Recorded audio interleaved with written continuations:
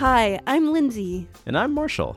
Today, we have a special bonus Halloween episode for you. We're talking to a scientist who once set up a laboratory in the basement of a Halloween haunted house using human subjects for her experiments. Oh my gosh, was that where all the bowls full of eyeballs came from? Oh no. No, she was studying the science of fear. And we're gonna find out what she learned. Our listener Sebastin and his stepmom sent us the perfect question for Halloween. My name is Sebastin, and my question is, why do people get scared and how? Why do you think people get scared? I think people get scared because sometimes they jump out of nowhere.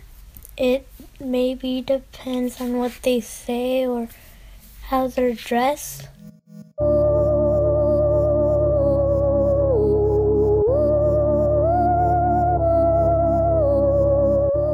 People can get scared in so many different ways. Sebastin's asking about that kind of intentionally scaring ourselves, and we found the perfect scientist to answer his question. My name is Margee Kerr, and I'm a sociologist who studies fear, and my main goal is to try and understand how and why people voluntarily engage with scary activities and material. So, why do people go to Halloween haunted houses? Why do we sit down and watch scary movies right before we go to bed? Exactly. Yeah, because it seems very counterintuitive. If we think of fear as something to be avoided, why are we intentionally seeking it out? What got you interested in studying the science of fear? Do you like being scared? I do like to be scared. I've always loved haunted houses and roller coasters and some scary movies. And I've always had a real intrigue for exploring places that I've been told not to go. Margee has done research at the University of Pittsburgh. She also works in scare houses. Haunted houses are those towers of torment. Those places where you buy a ticket to damage your vocal cords by screaming too much. Yes. She tries to make them even scarier. Or more fun, depending on how you look at it. I guess so. But for the past 2 years, she conducted a real science experiment in a place called Scare House in Pittsburgh. I know that you did an experiment in the basement of a haunted house. Can you tell me a little bit about that and how it worked? Sure. So my colleague and I, we were measuring people before and after they went through one of these scary experiences. And we wanted to see why they were doing it and how their body changed from before to after. Before they went in, we asked them to rate their mood from 1 to 10, and then again when they came out, and their mood improved significantly.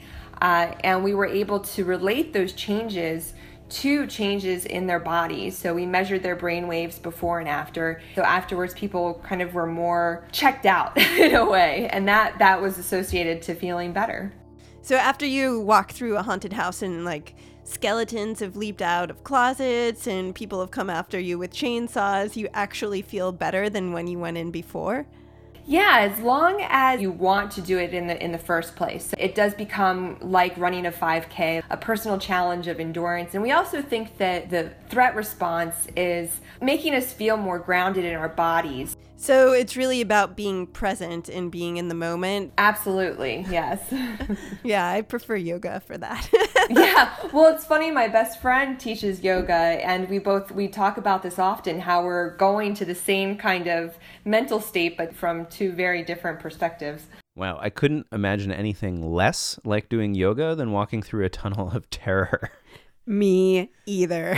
Breathe, om, ah, om, ah, om. But I guess that makes sense. I mean, after you get scared senseless, everything else that's going on in your life seems a little less important. Right. You can finally let go of your thoughts. But I found that means that horrifying thoughts take their place. So to answer Sebastin's question, people get scared because they enjoy it. But what about the how? I always start with, are we trying to scare people for fun? And hopefully the answer to that is yes. And then it can become really a lot of fun because you start thinking about things that tap into our evolved threat response.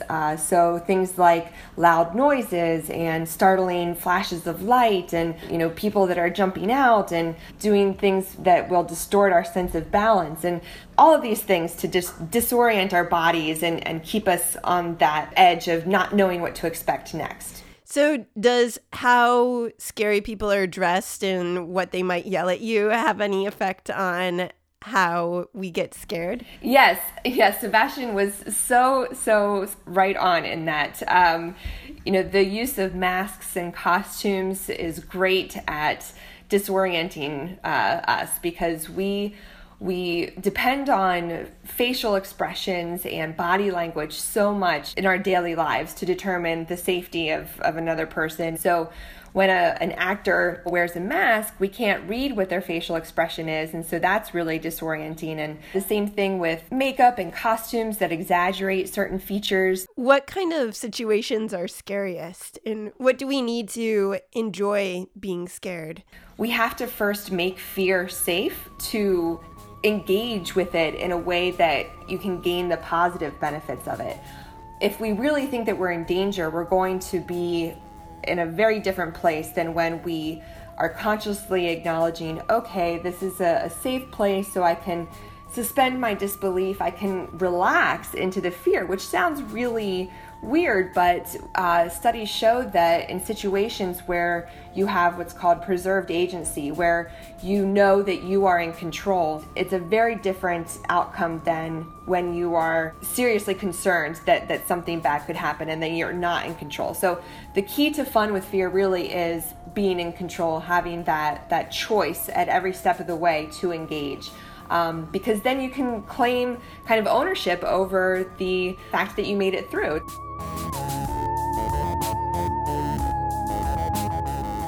Okay, so anything can scare us if it confuses us and makes us feel threatened, like we should run. Yeah, like that immediate fight or flight response kicks in. But at the same time, we know that we're safe, that people are just pretending to be chainsaw-wielding maniacs. In reality, they're just regular people who got dressed up to go to work. Yeah. In their bloody tie. Yeah. Oh, this one has a nice splatter pattern on it. Actually, Margee does experiments to understand what scares individual people, and Sebastin had a really good idea of how this might work. How do you think scientists could study this? Maybe putting someone in a room and putting scary noises to their brain and then recording their brain waves. Can you take me through an experiment? Like if I was to come into your lab and you were trying to find out what scares me, what would you have me do?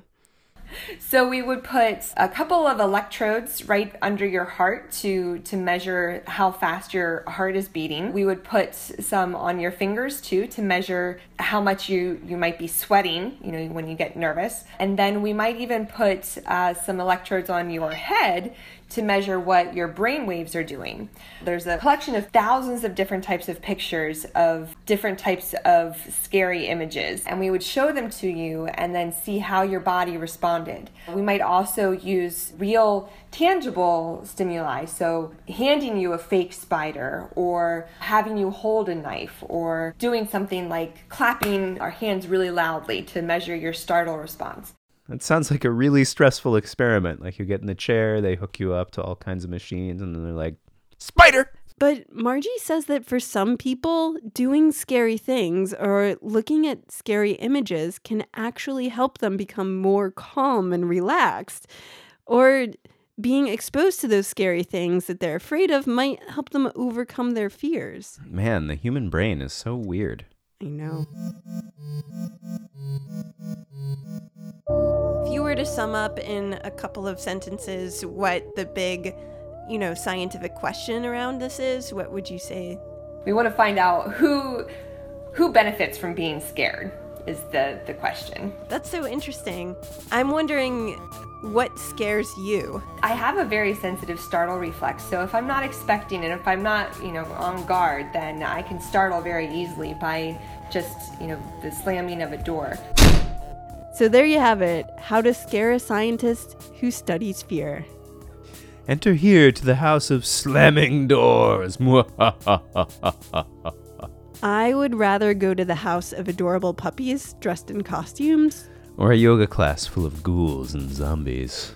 That would be the ultimate in relaxation.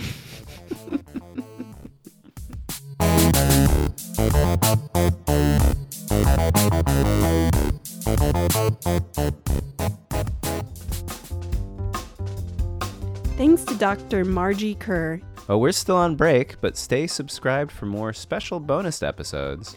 Like our last episode on how to interview a scientist. Have you found a scientist to interview yet? Thanks to Owen and his family for listening. Don't forget to tell your 3 best friends about Tumble. Sarah Lentz is our associate producer. And I'm Marshall Escamilla, and I make all the music.